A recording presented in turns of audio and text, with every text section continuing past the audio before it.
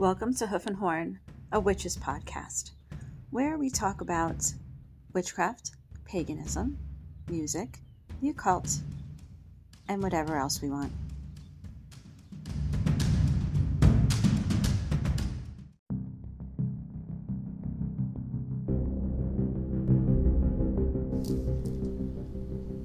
Welcome once again to the Hoof and Horn podcast. I am one of your hosts, T-Rex, and in this episode, Braxis and I take a small, short break from our journey through the tarot to discuss pagan leadership, the good, the bad, and the ugly. Don't worry, we'll get back to talking tarot shortly. But until then, enjoy this very timely and always appropriate topic. This episode has music from Wendy Rule and Demonia Nymph.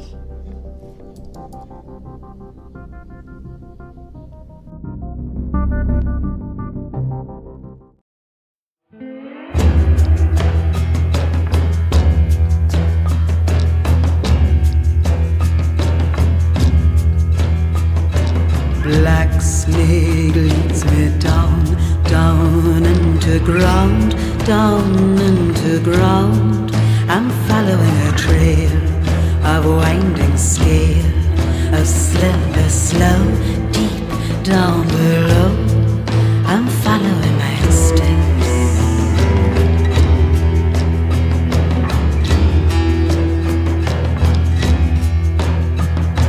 Black snake slipper slow beneath the world. I think I know. I shed it like a skin. I go within. I'm stripping back, back. Slither black snake to where I can begin.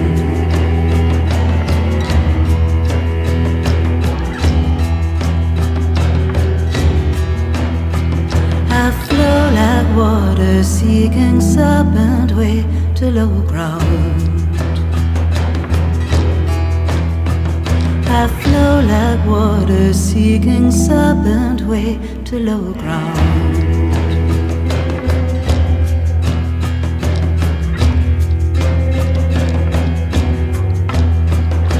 Black snake leads me down, down into ground, down into ground, through memory and bone, through root and stone, leaves me alone, deep down below, the life that I've been living.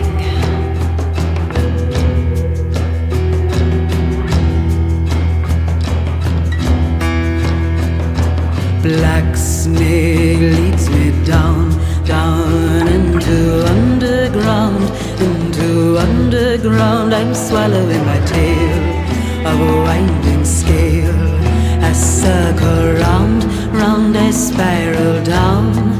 I'm ready now to start again, start again, start again, start again, start again, start again. Start again, start again, start again, start again, start again, start again. I'll move like water, seeking serpent way to low ground. I'll move like water, seeking serpent way to low ground. Oh,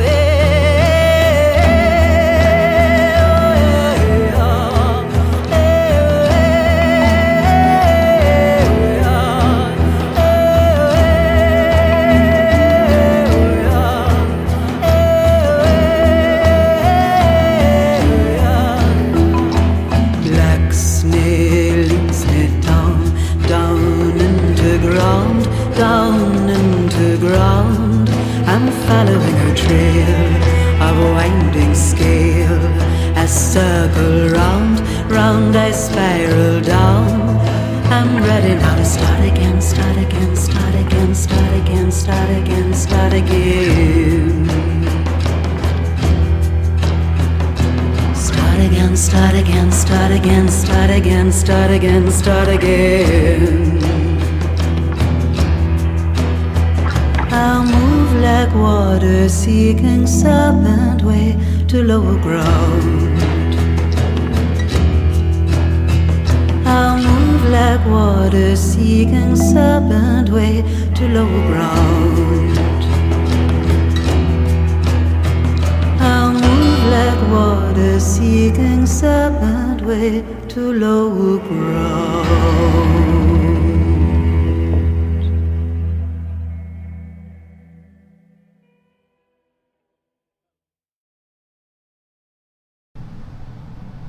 And you put it in your mouth and eat it. I'm gonna eat this entire cake while we do this whole let's thing. See it.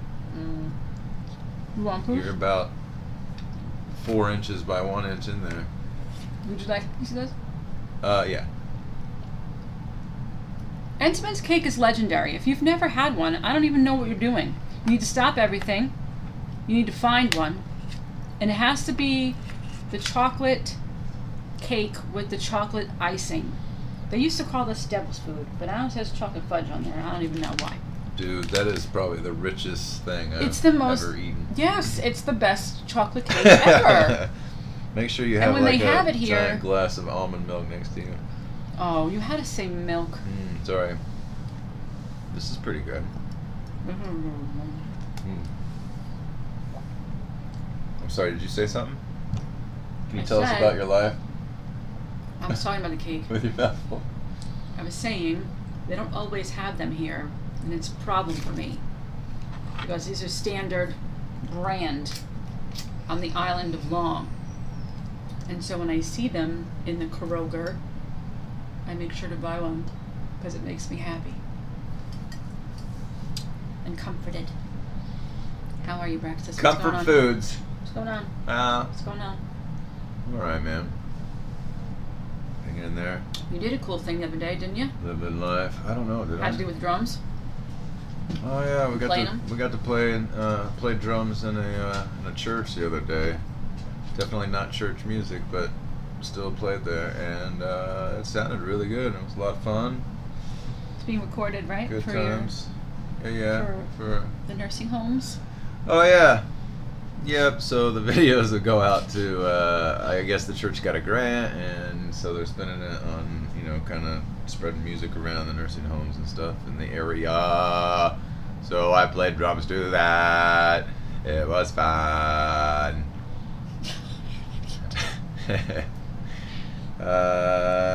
Yeah, but that's about all that's new going on my way. Wonderful.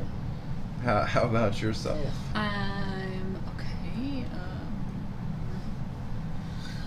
I'm teaching a karate class again tomorrow, and the next day we have the spring equinox at our friend's place, where we are making an intentional thought form spirit to protect the deer from the hunting grounds that are next door.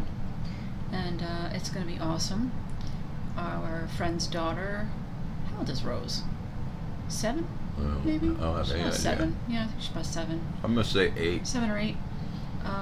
She drew what the spirit is going to look like.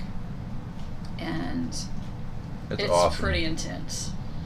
So, we're going to do that. We're going to empower some jelly beans for seeds and growing things. I've always had a little bit of a weird relationship with the spring equinox. It's kind of, it's a cross quarter that it's not like super high energy, it's not one of the greater Sabbats, but it was always more of a family oriented. Sometimes we wouldn't even open it up to the public in our group. It would just be Covenanters and their families only, because it is sort of kind of low-key. It's a low-key Sabbath, so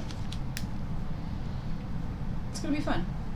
I feel you. I just want to say that I just ate a milk chocolate sea salt toffee truffle From Private Selection, from available Private at your local Selections. And my God, that was good. I had a feeling you was going to like those. That was good. Good. That was Gucci. Anyhow. Yeah. Sorry. What yeah, else? Other than that, I'm What writing, else? What else? What I'm else? telling you. I'm writing a class. I was asked to teach a class on poisonous herbs. And so I started putting that together the other day. And I'm under the umbrella of, it's one thing to know how to drive a car. It's another to know how the engine works. And so, to just sit around and talk about this herb is poisonous and this is its magical properties is not enough. That's being able to drive the car. Knowing why herbs are poisonous and what makes them poisonous is having a different level of skill. So I'm putting together a bit of a botany lesson at the beginning of it. You know, because why is belladonna poisonous? Why is Frog's Arturo breath. poisonous? Why is frog's breath Frog's poisonous? breath. Frog's breath. Bitter. No one detects frog's breath. Oh. Oh, I thought you liked frog's breath. that's what it is. Yeah. But- You taste it, I won't swallow a spoonful. I swear to God, This could all the probably gods, go I all could night. do every line of that movie. And if you don't know, I'm so sorry for you. But for The Nightmare Before Christmas, start to finish. See? Scrumptious. Holy shit. Sorry. Okay. So yeah, I've been writing some new classes, and I have classes through, I think, June now, which is nutty. I just want to talk about Nightmare Before Christmas now. Do ya? No. I do want to ask you, though, what the hell her other potion was. What was that? She had Deadly Nightshade, That's it. And there was 3, I thought, right? Frog's Breath, and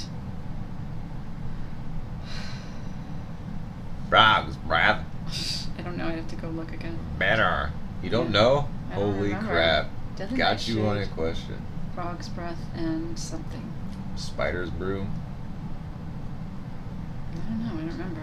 Butt I just rope. remember the garden where she got them. There was the little Deadly Nightshade where she took it from the garden. Was there a from the little grave. sign that said it? Yeah, a little tombstone. See, that says Deadly I'm Nightshade. picturing the bottles for some reason. Yeah, because she wildcrafts her herbs, Got and then it. she brings them back, and then she uses them. Uh-huh. So they are labeled, which is going to be part of my magical herbalism class, which I'm teaching in April. That you gotta label your herbs. Herbs. Herbs. Label them up. You gotta label, because I'm gonna tell you, you're not gonna remember what it is. Even if you think I'm always being able to know that this is peppermint, you're not gonna. So label them. Herbicide. Anyway, I'm sorry. I keep yelling. I know you're. I'm loud and proud. Cool. All right. So,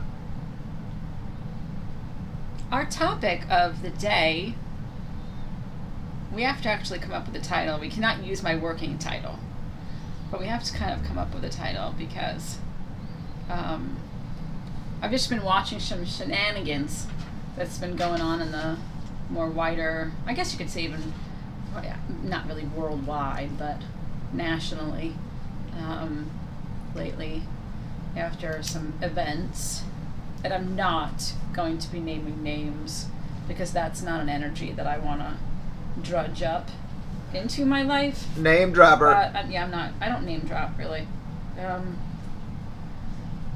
But there has been like shenanigans, and really in a witchcraft and pagan communities, is there not? I mean, there's always something going on, right? And it's made me think about different things that I've seen in my time as a practicing witch. Praxis is moving around all my notebooks trying to act like he knows what's going on. I was just trying to help you, but it's not, because I just keep handing you the same thing. So it just made me think about the different things that I've seen or experienced and stuff, and I think it can be really helpful for whether you're newer on the path or wanting to work with a group. How do you find a group? How do you find a group that is not abusive and problematic and predatory? What makes a good teacher? What makes a poor teacher?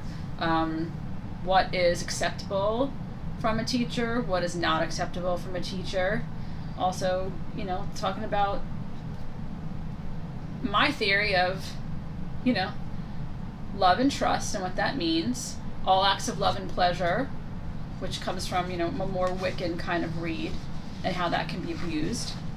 And then, the biggest, baddest witch in town syndrome, which is a thing that I see a lot, and what I think is beneath that. So, the only group that you ever really have worked with, Braxis, has been ours, but I think even in the last 8 years in the pagan community, you've probably seen a little bit of drama. Yeah, man. Usually it just stems from people's egos, but that's just people. I don't think that. I'm not saying that you think that. I'm just saying that it's not because it's a pagan community. It's just because it's a community of people. Mm-hmm. And some people are dickheads, regardless of what they believe they're gonna do after they die, or who they're talking to in their heads. Just some people are assholes, and then you just gotta kind of deal with that. But I think the biggest thing is mainly ego. That is probably the number one thing, I would say. Yeah.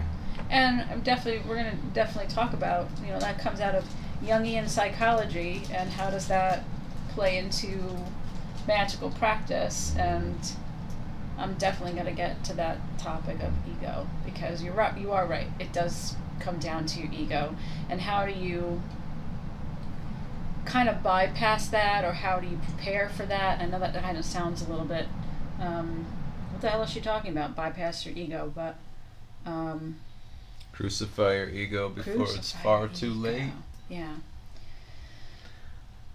I would say from my own experience about that is being at festivals and at a class or something, and seeing new people there who just came to see what paganism was about, And usually they come from a background of Christianity, and not often, but I have seen it, is somebody with an ego. It's just the way they said the things. Everything they said was totally true and made sense and all that stuff, but it's the way they talked to them that kind of put them off. And if they had just delivered that same speech without any ego in it, I think he could have, connected some dots for some of those kids. But so my first experience in the pagan community, I read, and I probably talked about this in our Getting to Know You or Us, our first episode, Getting to know about you. Oh, now he's going to serenade us. Is that a commercial? Unfortunately, I think I just spouted out some sort of lingo from a fucking commercial. Stop yelling. Sorry. I read for about a year on my own, and then I realized I need some help and I want to learn from someone else. We're also going to talk about this generation of witches and pagans that are sort of coming up, and I want to say that these are my opinions, and I'm not completely against the social media aspect. Witch talk, Witches of Instagram, I'm not. I'm really not. But as someone that's practiced for over 20 years, I have some thoughts about it. But for me, in 1999, there really wasn't much of a... there was. You needed to have a computer and be online and know where to go. And maybe there was a... MySpace? I don't even know. Did we have MySpace in 1999? I don't know. Maybe we did. But... I know we definitely had Witchvox, because that's how I found my first coven. And Witchvox was a website that just closed down in the last year or two, where it was worldwide. You would go basically to your country, down to your state, down to your town, and you could find listings of shops and individuals and people who would do hand fastings and baby blessings and adult covens and family covens and military covens. It was an amazing resource for its time. And I kind of miss it, events would be posted on there and all sorts of things. But now that we have things like Facebook and Instagram, and I don't really know much if TikTok would be of the service, but it kind of became, its time is done. And so they kind of took it down, and there is a Facebook page for it, but the website is gone. But I found my first coven that was not too far away from where I lived, and I went one night to meet the high priestess, and you can't see me, y'all, but I am finger quoting. And I'm also finger quoting the high priest. And that started me on my path. But I was brand new, and I did not have anyone around me to tell me what was appropriate, what wasn't, what were what expectations I should have, where the boundaries were. And so I pretty much learned by experience in this very, very abusive situation. I will say that this high priestess crowned herself. And by that I mean she gave herself that title. How old were you when this was going on? 24, 25. So I didn't realize that that was something that you really don't do. No one can tell anyone else that they are a witch. That is a title you claim for yourself. You crown yourself a witch, you crown yourself an occultist, a mystic, a pagan, whatever, right? That is between you and you. And I really don't think that anybody can have anything to say to you if you call yourself a priest or a priestess, because then that's between you and your spirits and your gods. But if you know, this particular woman, when I asked about, like, so how'd you, what's your path and how'd you get into this? And she told me that she thought she was well read enough and asked her friends who were initiated Gardnerians, 3rd degree, some questions. She felt that she knew pretty much everything that they did, and so she was a high priestess. And I didn't know any better. Okay, right? Is this the same chick that smoked during rituals? Yes. Yeah. We had full moon rituals around the dining room table in which she had a coffee and a cigarette because the goddess said she could. And we would sit there at the table and write our little paper slips out and maybe burn them. In that year that I was there, we might have did a meditation and as a group one time. Wow. But there was a lot of the time was spent working on her business or being there. Yeah. So I'm not going to say, the novices coven that we started in New York City, when we first started, there was 24 of us. You have 24 people in an apartment. You do not leave that apartment a disaster for the person that opened up their home to you, right? So yeah, you got to make sure that everybody cleans up and make sure that you put the dishes away and wash those plates and rearrange the furniture back to the way it was. Like, that is normal, expected. There is ritual etiquette, and that's just good etiquette, right? But for us to have a schedule of when each of us was going to be there to help her with her then eBay business of posting stuff that she purchased from Azure Green for no pay because she's teaching us, so therefore we have to work on her business. There was a lot. We're crossing a line there, doing yard work, we're crossing a line there. Detailing your boat, we're crossing a line there.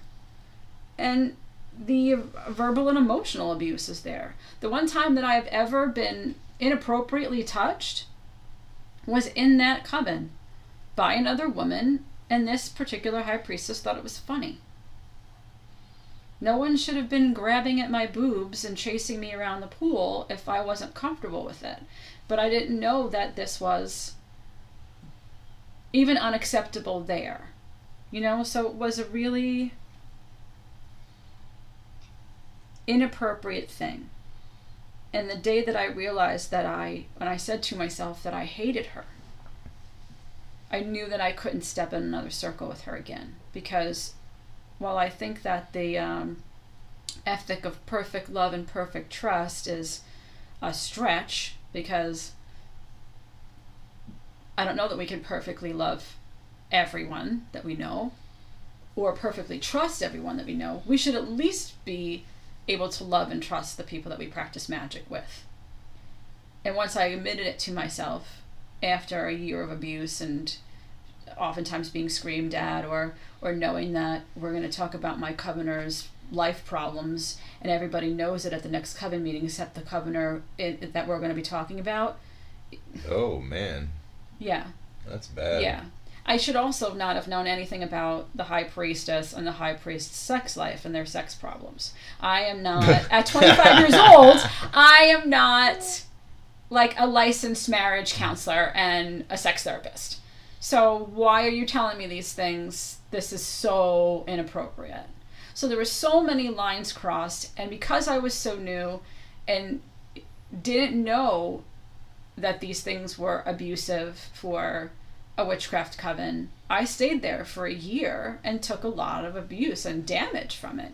But it wasn't a waste of my time, I don't think, because... Well, now you know what not to look for. Exactly. Exactly. I know what a high priestess isn't. You're such an inspiration for Yeah. the ways I'll never ever choose to be. Exactly. Thank you, Maynard James Keenan. Right? Mm. And there is something to say that you snatch a crown and you snatch a title for whatever egotistical reason that you decide you're going to give yourself that title. I think you really need to be prepared for the weight of that crown.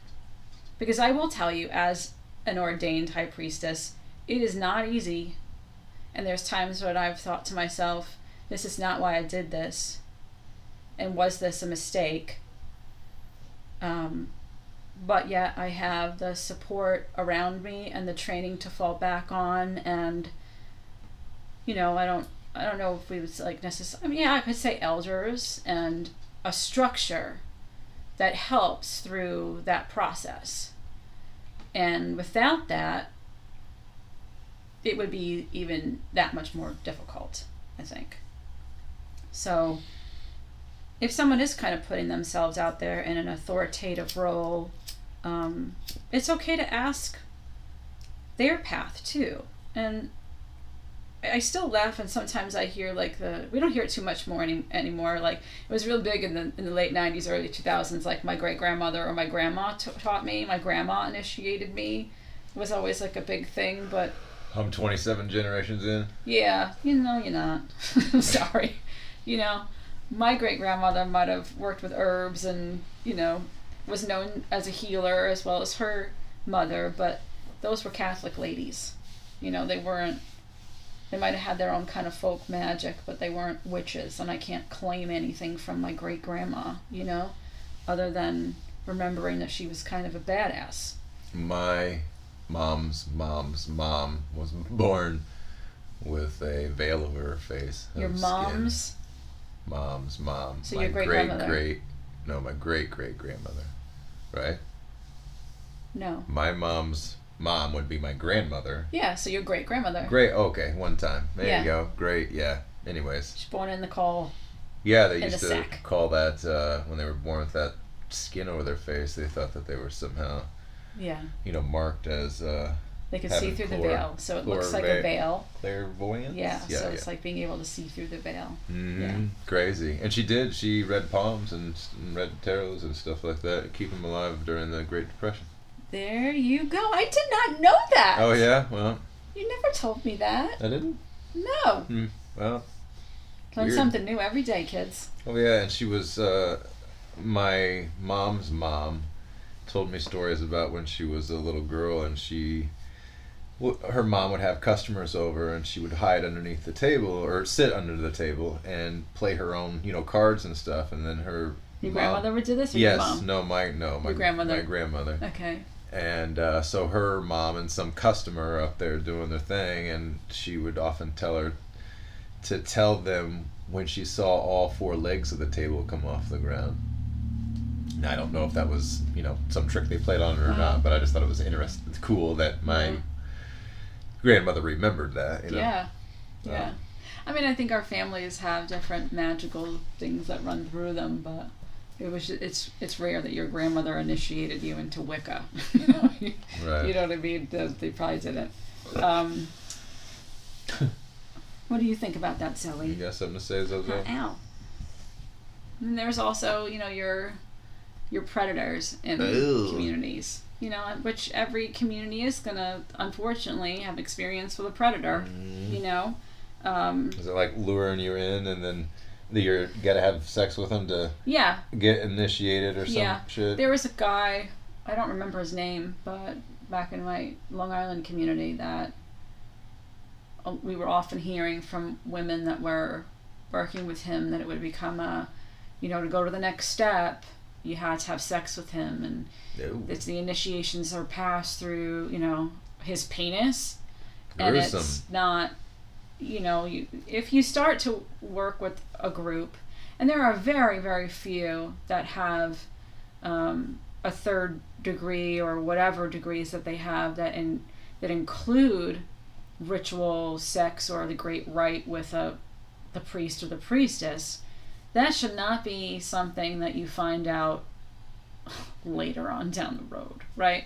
If a group has that as a requirement, everybody should know that from the get-go. Yeah, I'm not against people doing such things. I mean, if you're consenting adults, but there should also be an alternative, because that's not what you want to do. If you're a married man, but your wife isn't involved in this, and now you have to go have sex with the high priest or the high priestess, that's something you find out after you've done all of that work. And while in our ordinations there is part of that ritual that is symbolic, it's more of almost like an umbilical cord to your initiator. You know what I mean? It doesn't have to do with physical great rite. A literal great rite is not a part of it. I think that it falls under my topic of, what did I call this?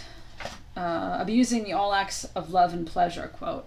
So, that Charge of the Goddess, written by Doreen Valiente in the 1940s, maybe 50s. All acts of love and pleasure are my rituals, meaning the goddess being my rituals. And I think that that again is a lovely quote, an idea, but a predator can manipulate that. So you don't need to have sex with someone to learn magic. And anyone that's telling you that is an abuser. Agreed. Well, your body is already sacred. Yeah, nobody else's penis or vagina makes your body sacred. Makes your body a temple. That ain't how it goes, kids. And although there is sex magic, not all magic is sex magic, right? No, not at all. I mean, if you look at the 8... when I originally did that one class, you would come to it. I remember you asking me if you was at the library. At the library? Yeah, and I called it the 8 paths to raising energy or something like that. It was because I wanted to see who was going to show up to 8 PowerPoint. I didn't have a PowerPoint. I'm just kidding. I love a PowerPoint. Well, I did not have a PowerPoint for that, sir. I called it 8 paths to raising energy or something instead of 8 paths of magic, because I wanted to see who was going to come out to something like that if I pull out the word magic. And there are 8 different ways of raising energy, right, that you can then use for magic, and one of them may be sexual intercourse, but at the spring equinox on Saturday, nobody going to be doing that, but we can still raise energy with chant and drums and dance, or I'm not going to be tying anybody up and flogging them, but that's a way to do it too. So we can use incense, we can use wine. If you carry the medicine for quote unquote drug use, right? If you carry the medicine of peyote, or like in South America, ayahuasca, that is a way of raising energy and moving that into magic. But I don't carry that medicine, so in my rituals we're not using that, because there's other ways to kind of do that. So you don't have to utilize having intercourse with your high priestess or high priest, because that's the only way that you're going to get initiated. That's abusive. I was looking around online, and kind of compiling this list, and one of the things mentioned was, being cautious, especially for young people. Being cautious if someone who's much, much older than you is taking an unusual amount of interest in you. And it can be sort of like, oh my goodness, big name Pagan, insert that name, is talking to me a lot and at my campsite, and you can get a little starstruck from that. But there's a line there, and if there's ever anything that's kind of making you uncomfortable, you gotta, feel that you can voice that and have people around you that you can you get this dog off of my shoulder? I love you, Zoe, but I am not a two-headed creature.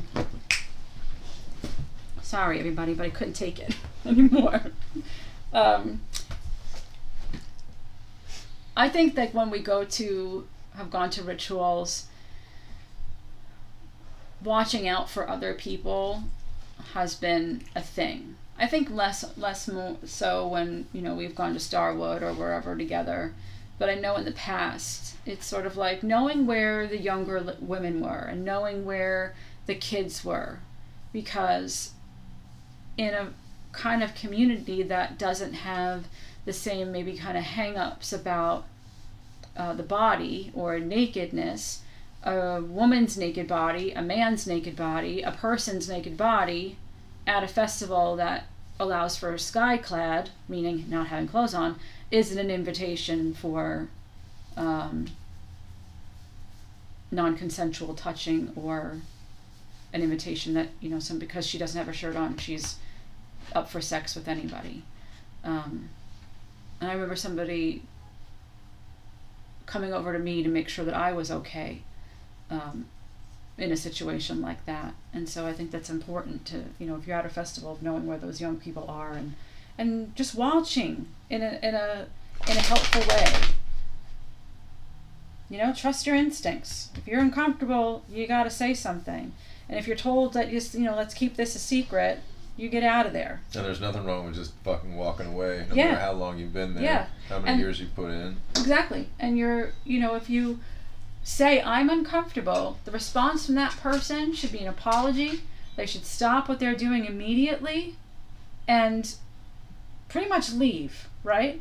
But if it's, arguing with you or shaming you or trying to blame you, getting you to agree with them, or just simply not stopping,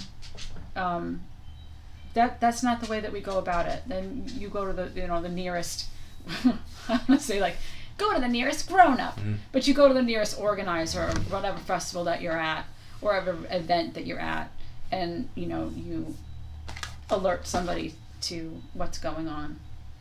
Because people have been removed from larger pagan communities for really horrible crimes. Crimes against humanity, man. Yeah, I mean, if you're a child pornographer, you're gonna get found out. Mm-hmm. What are you looking at?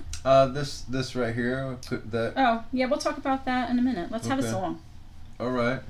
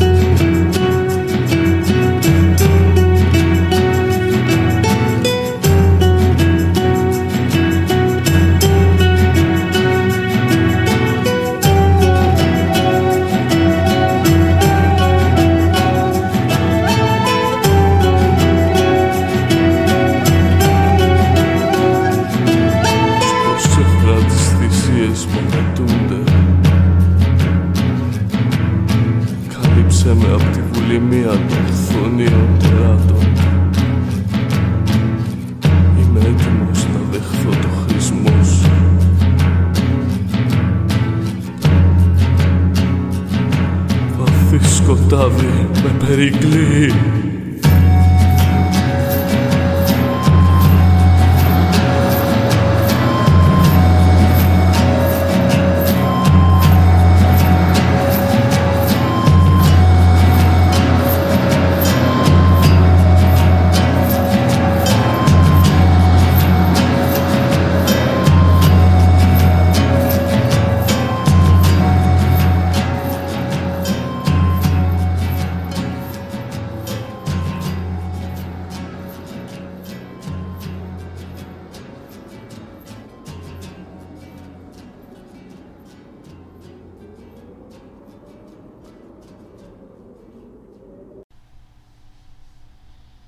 Another thing I see often in the social media world are people presenting themselves as like, the biggest, baddest witch out there.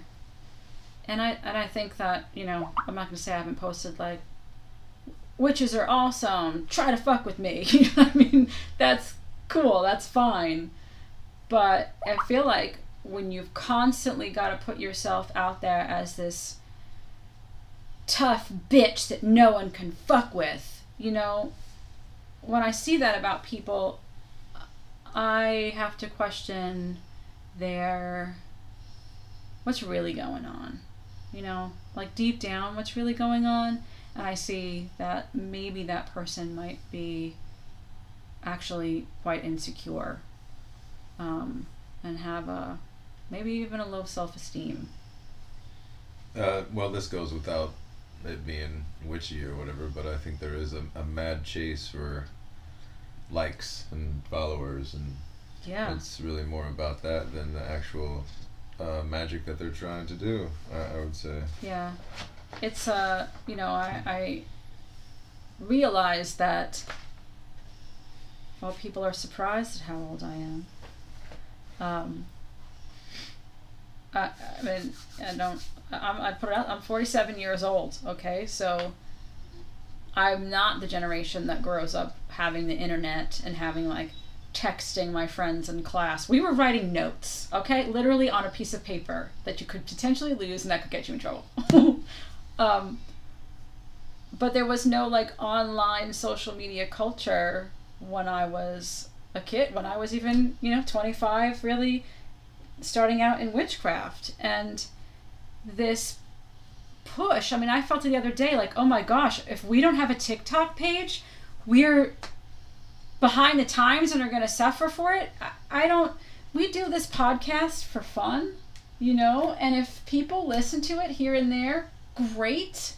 But am I going to spend my time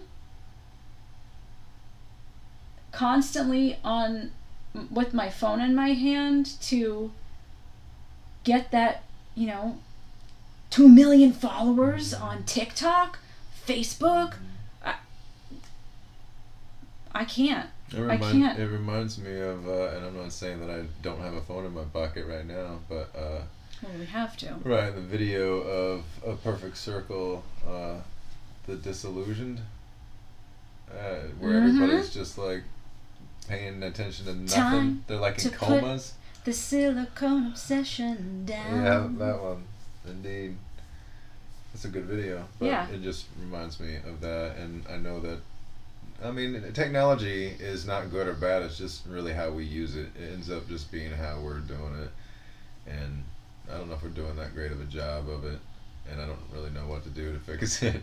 Yeah. So I should probably just shut my mouth. No, I mean, we have to be very conscious. I mean, watching that, what was it called? The Social Experiment? Mm-hmm, yeah. We watched that. Yeah, we have to be conscious. And I maybe because I did not grow up with a cell phone in my hand, that making a stupid TikTok video for our podcast takes me a lot longer than it's going to take a 20-year-old, right?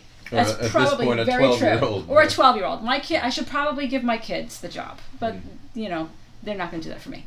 But I'm sure it takes them a lot less than it might take me to do that. But I also wonder if there is then a focus into that silicone obsession, and are we getting out into nature, and are we spending time on our personal practice, And are we attending to our spirits and attending to our gods if you work with them and attending to your magic, or is this mostly this performativeness taking up that time? Again, this is a question. It's not an accusation. It's a question, because I know how busy I am, and that is juggling kids and clients and a magical practice and, you know, a community, and I'm at my own. Now I gotta do. I kind of had a heart attack. I was like, now we need to have a fucking TikTok? Oh my God. It's enough for me to have Facebook and Instagram, but now we have to have TikTok. For about 6 months until it's something else you get yeah, and then I have to learn something else. I don't have time. So, but again, maybe because I'm old. I don't know. I also think that, you know, when somebody is an egomaniac, here's the Jungian psychology that comes up as into your magical practice. And I think that we saw this greatly in the coven that we ran. And as it was sort of getting crazy, and I'm thinking to myself, what am I doing wrong? It wasn't what am I doing wrong. It was that we were doing things right. But how people were responding to the magic that we were doing was where it was getting a little crazy. And so you can imagine the magical practitioner, and we know that there is a shadow, and then there's an id, right? Your self, your shadow self, your underworld, right? Your personal basement where you put your things you don't, you know, you pick your nose and you eat it while you're driving. You don't tell everybody that, right? Like, let's say that you do that. Or like the things you don't like about yourself, your flaws, the things that we repress, right? That's in our shadow. You have your bright shadow. You really loved to dance when you were little, but then someone told you that you sucked at it. Your dancing ain't good at all. Well, whatever. That goes to, like, you suppress a positive thing, that goes to your bright shadow. So there's the whole idea of accessing your bright shadow and pulling up that dancer or that artist or that musician who liked to sing and integrating that into your id, right? Your conscious self. And proving Pop's wrong. Yeah. Go down the basement and dust off the fact that you loved G.I. Joe and you want to make like replicas. But you were told, like, don't do that. That's a waste of time. You're not going to make any money at it. And then we repress that and we push that into the bright shadow. So your shadow has like negative stuff in it and your shadow has good stuff in it. And then you start to practice magic. And everybody gets into magic because they want to change their situations. Nothing wrong with that, right? You want a better job. You're looking for a date that's going to become like the love of your life. You need more money. Nothing is wrong with that. However, the first thing that magic changes is the self. And so how that happens is it's like a propeller, or like a boat propeller, right? We start that boat engine up and the propeller starts to spin and it kicks up the sediment of the bottom of the lake. And it kicks up everything in your shadow. And so then here, those things have to surface and they come up and they look you in the face. And I named mine, right? I named mine. You know her name. The Evil Tamara. Oh, yeah. Right? I haven't really seen her. No, because I have worked really hard with the Evil Tamara, right? If I chose as the being really loud, snappy mouth, getting angry real fast, those are the things that are in my shadow, right? I just said them out loud. I know that about myself. And so I have to heal and integrate that. If I deny it, it can't go back to my shadow. Well, if you deny it, there's no struggle involved then, right? No, there's no struggle involved, and a healing process might not be easy, but this negative thing about me can't settle back down. Once it's out of that shadow, it's out. And it either needs to be healed, or it goes to your ego. And you can watch that happen to people. I've watched it happen multiple times. You get very, like, then you can project to your priest or your priestess, right? I've experienced people to do that. They kick things up out of their shadow, then they start to struggle. We're not healing and integrating it, so then we point blame outside of ourselves and it goes right up to your ego. And now here comes the biggest, baddest witch, tough shit, here, right? It grows and grows. The ego continues and continues to grow. I think until your head pops. And I've watched it happen to people. And without assistance and training and support and knowledge, you can become your own, witchcraft roadkill. And it's unfortunate. It's a lot of drama. I don't like drama. Nobody likes drama, really. Well, some people love drama. Yeah. I misspoke. You hightail it out of there like the Sagittarius you are from any kind of drama. And I love that about you, right? If there's, any inclination that this event or this practice or this person, if I get a whiff of that's not cool, I'm not down with that, or I can't. That's not church. That's not church, exactly. Then I'm done. I'm not gonna diss them or badmouth them, but I just know from that moment on, I need to have nothing to do with you after this interaction. I don't even need to tell you that. You know what I mean? I don't need to, just is what it is. But Dad's out. Dad's out with the drama, man. Well, some people, I feel like we all know that there are people in our lives that thrive on that. And, okay, but I feel like, I wrote on my list, don't you have any magic to do? Like, beneficial, healing, leveling the playing field. We got real, actual problems in the world, and witches or magicians are needed. So, Agreed. Don't we have anything to actually do that matters? I do. I don't know. I don't have the time for the witch wars. I was reading like the history of different witch wars, and they're not anything new. I think one of the first ones written about was back right after Gerald Gardner died, which you're talking about like 1965. And so people do thrive on drama, and it brings them attention, and what's my opinion? And now, like back then, you had to get out your typewriter. You had to type it all out. You had to put it in an envelope and put a stamp on it and mail it off to the Pagan magazine. And then maybe in a month from now, that thing's going to get printed, and other people are going to read it, and then they're going to have a response. And they're going to get out their typewriter, right? Now? Oh my God. Instant. There's no, let me think about this for a minute. You're going to take that little acronym there, right?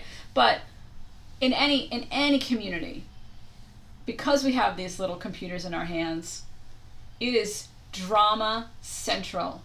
And if people just took a second, sit with how you feel, look at how much less arguing and drama and fighting you'd have. And maybe people would be out there doing more frickin' magic.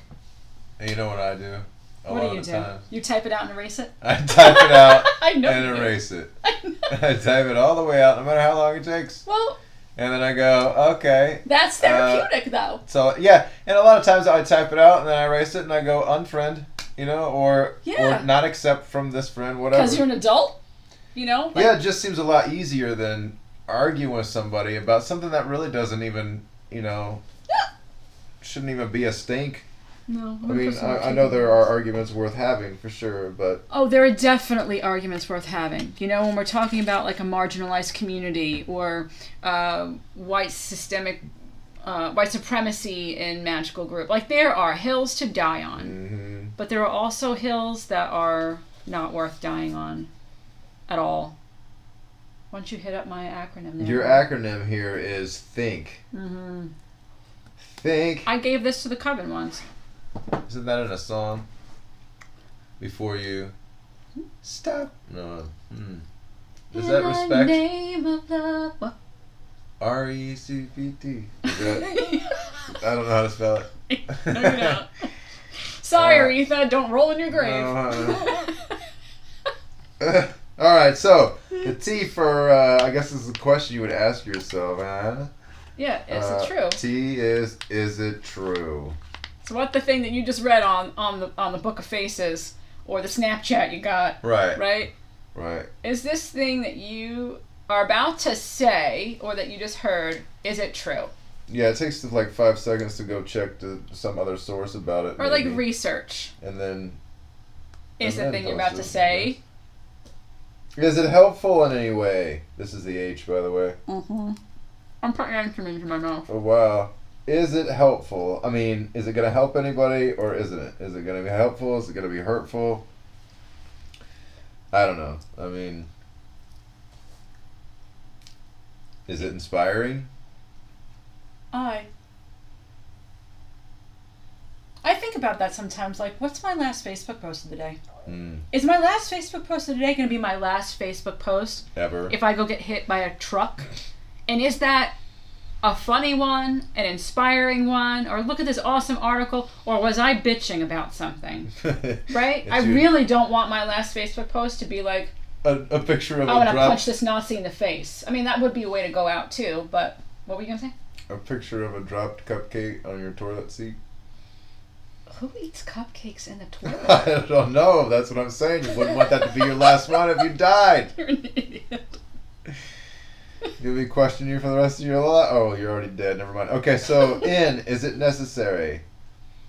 Yeah, is you jumping into the fray right now when you're watching people argue on Facebook? Yes, yeah, I feel that one, man, for sure. Like, is what I'm about to say going to be any different from what this dude already said? And I see that he responded to, and they haven't really changed their minds on... Yeah, I mean, I don't know of any Facebook post that actually changed anybody's mind about anything, but just makes you feel better about your own position, I guess. And I'm guilty of it, too, to some degree, so I'm not trying to say I'm not. The final T-H-I-N-K, is it kind?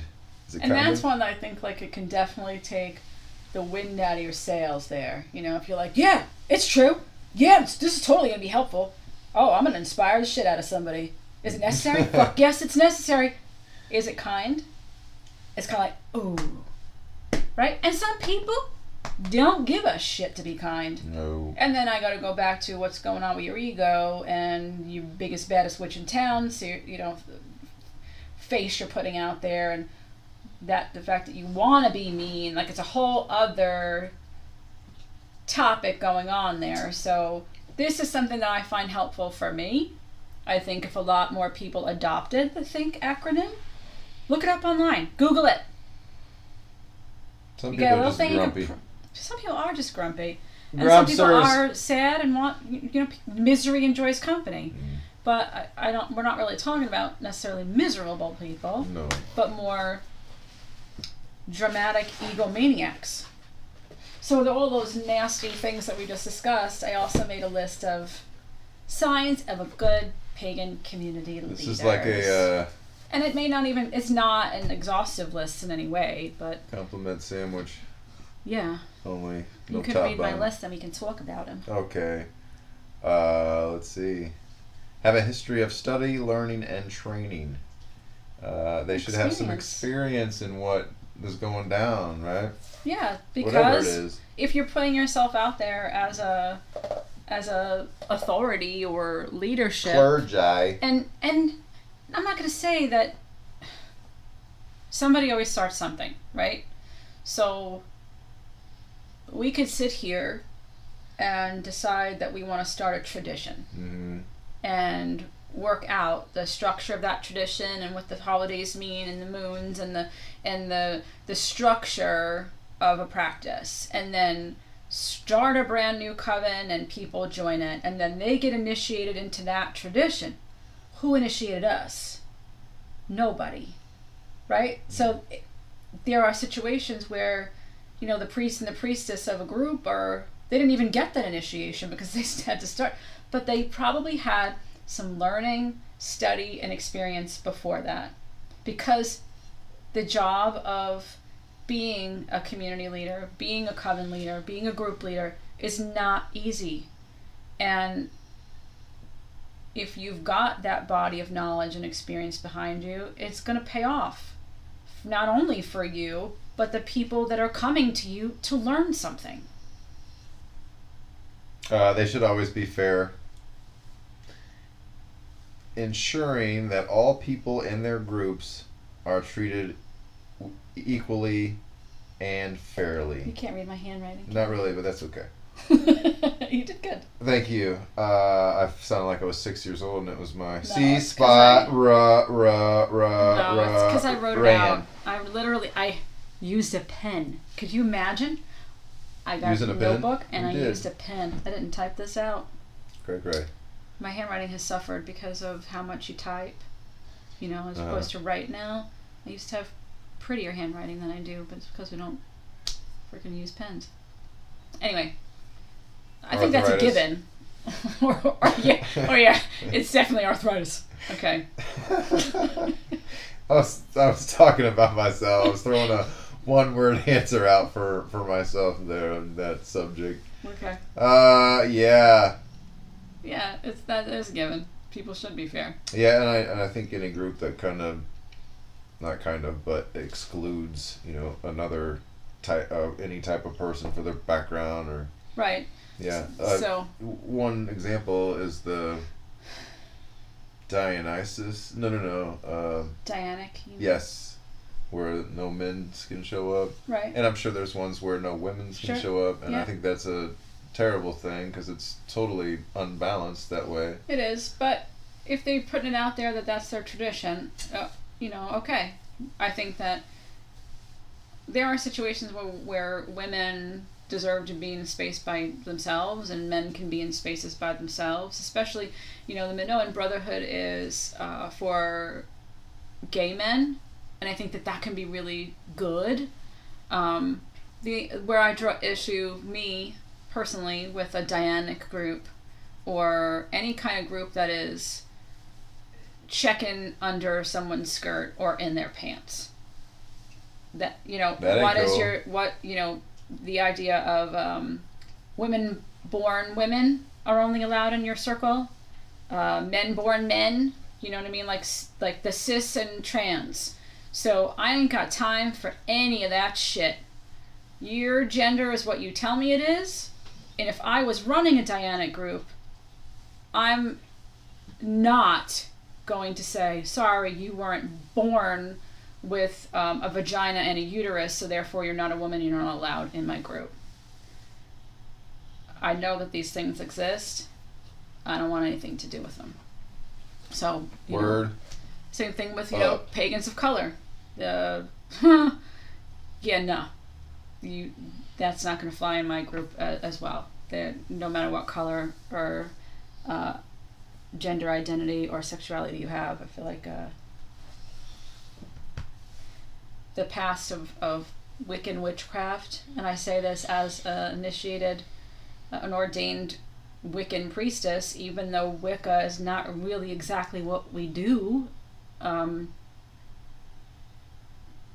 hetero-ness of it has been something that all of our covens have worked to change.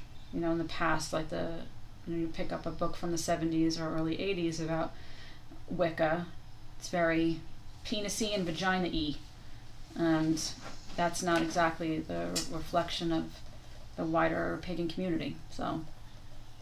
And I'm not. That's just my personal opinion. Yeah, you can have. Everyone's allowed their opinion. That's what I'm saying. Our coven had men and women in it. And so I like my witchcraft balanced with masculine and feminine energy. So I get it. That's how I want to practice too. So number 3 is they speak up with, they speak up when? Without. Oh. W/O means hard. Without. Oh, well, I can't. They speak up couldn't without tell that's what it was. Unnecessary cruelty. That is, being shouted at, fuck you, at a Yule ritual literally happened to bad. us. You know what I mean? That was not necessary for her to scream and yell at us, for husbands in the room to turn on the game on a holiday and just want to check a football score. Right. We weren't in the middle of ritual. People were just eating. You know what I mean? So the way that you speak to people, especially when you are a leader and have been given a title or have taken on a title for your personal group, matters, because you can hurt people even that much more because of the position that they have put you in and you have accepted. It says they speak honestly without distortion of the truth for their own ends or the ends of other parties they know to be in the wrong. They spend equal time listening to others and don't seek to always center their own voices. You know, while our covens and our families of groups weren't necessarily hierarchical, there wasn't degree systems, and it was always giving everyone a voice and a say. At the end of the day, the person or people leading that group are the ones that have to make that final decision. And it's impossible to make everybody happy all of the time, but working towards everybody feeling happy and comfortable with their magical group is important. And you have to be able to listen and be patient, I think, with people. I am kind of laughing though, because both times that our coven got named, neither one of us liked it, right? Well, I was just about to say that. Were you? That's so funny. You that say democracy always doesn't work for your own personal interests, but it is the fair way. If I could go back, we'd have been like, yeah, nah. They accept suggestions for improvement without lashing back. I put down there the no whining policy. So our groups have a no whining policy. If you have a problem with something that's happening or the way something's being done, we would always require that if you're going to come to the group leader, priest and priestess, with that problem, you need to also have a potential solution. And if you haven't come with a potential solution, then it's classified as whining, and there's no room for whining. So, you know, for instance, ridiculous things like, I'm a vegan, and there was nothing for me to eat after the ritual. That's whining. Maybe you should have brought something or told somebody, right? So that's a really silly kind of thing, and it's not, I have a problem with the way that we're casting circle or something, you know. So anytime you're complaining or you're being brought, like, you have to bring a suggestion, you have to bring it with. You gotta bring a sandwich. What? One piece of bread is the problem, and the other piece of bread is the solution, and right in the middle is them. Okay, got it. I guess. And then they show respect for others no matter their path, beliefs, and gods. If they deserve to be called out, that's another issue. Is it issue or issue? Sorry, I'm going to say it's issue. Sure. I mean, remember when we put together our tenets of belief? Mm-hmm. Maybe you want to talk about read. that. When we went to the retreat. Yeah. And we made up all the things. The tenets of. There was like 10 of them or 9 of them or something. And some of them were. I do not remember what they were. Well, I'm not telling you to rattle them off right here off the top of your head, but that was part of what we just talked about. Everybody had, accepting different truths. Like, everybody had a different truth. The way that you practice might be different than the way that I practice, but we can still be in a coven together, and we can still be part of this wider family tradition and acknowledge each other's differences. But when you are an issue, you have to call those issues out. I do remember everybody. You can't let that continue. Number 6, they can be of assistance when needed, but don't force their thoughts, ethnics, traditions. Not ethnics, ethics. Ethics. Alright. I don't know why I'm reading this if I can't read your writing.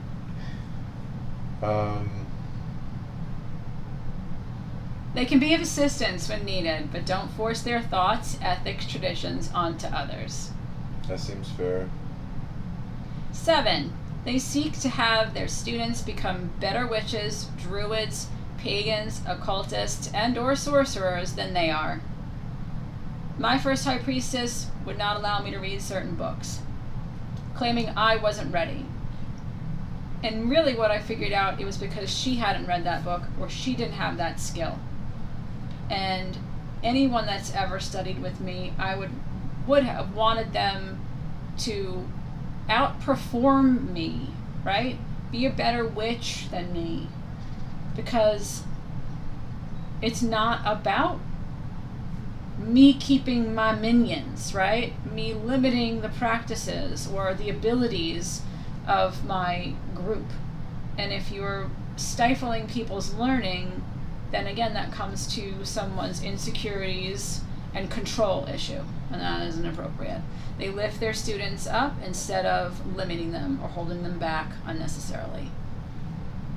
It should be a given that they are trustworthy and responsible. And while none of us have perfect lives, the state that your house, quote unquote, is in, your life is in, should be somewhat reputable, stable. Should be a reflection of what you are on the inside. Yeah, because if your life is chaos, how can you do this job? You really need to focus then on your own life. They lead by doing and not so much talking. I think that if you're a badass witch, you don't need to say it. It's like people who have to post about how much sex they have. I'm thinking you're probably not getting too much if you're talking about it all the time. People that are don't really need to talk about it. What's your face for? I was gonna say something. There's a space there. A lion doesn't have to tell you it's a lion. Yes, you've said that to me, and it's true. I think actions speak louder than words. Your work speaks louder than,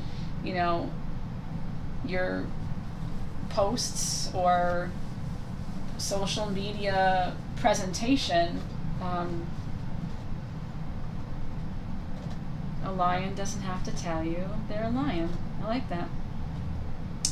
And finally, I just made it a number 10. I'm sure that other people would have even more things to say, but they improve their surroundings instead of creating drama, pain, and controversy. That seems like a given. I think that I could name a bunch of well-known pagan leaders who can check off all of those things, and that's the reason why they are sustainable and have created the communities around them that they have.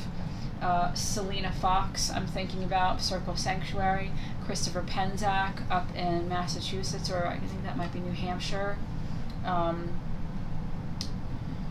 The Assembly of the Sacred Wheel, Evo and James and everyone behind those, I think there's more than 13 covens down around the Delaware area now.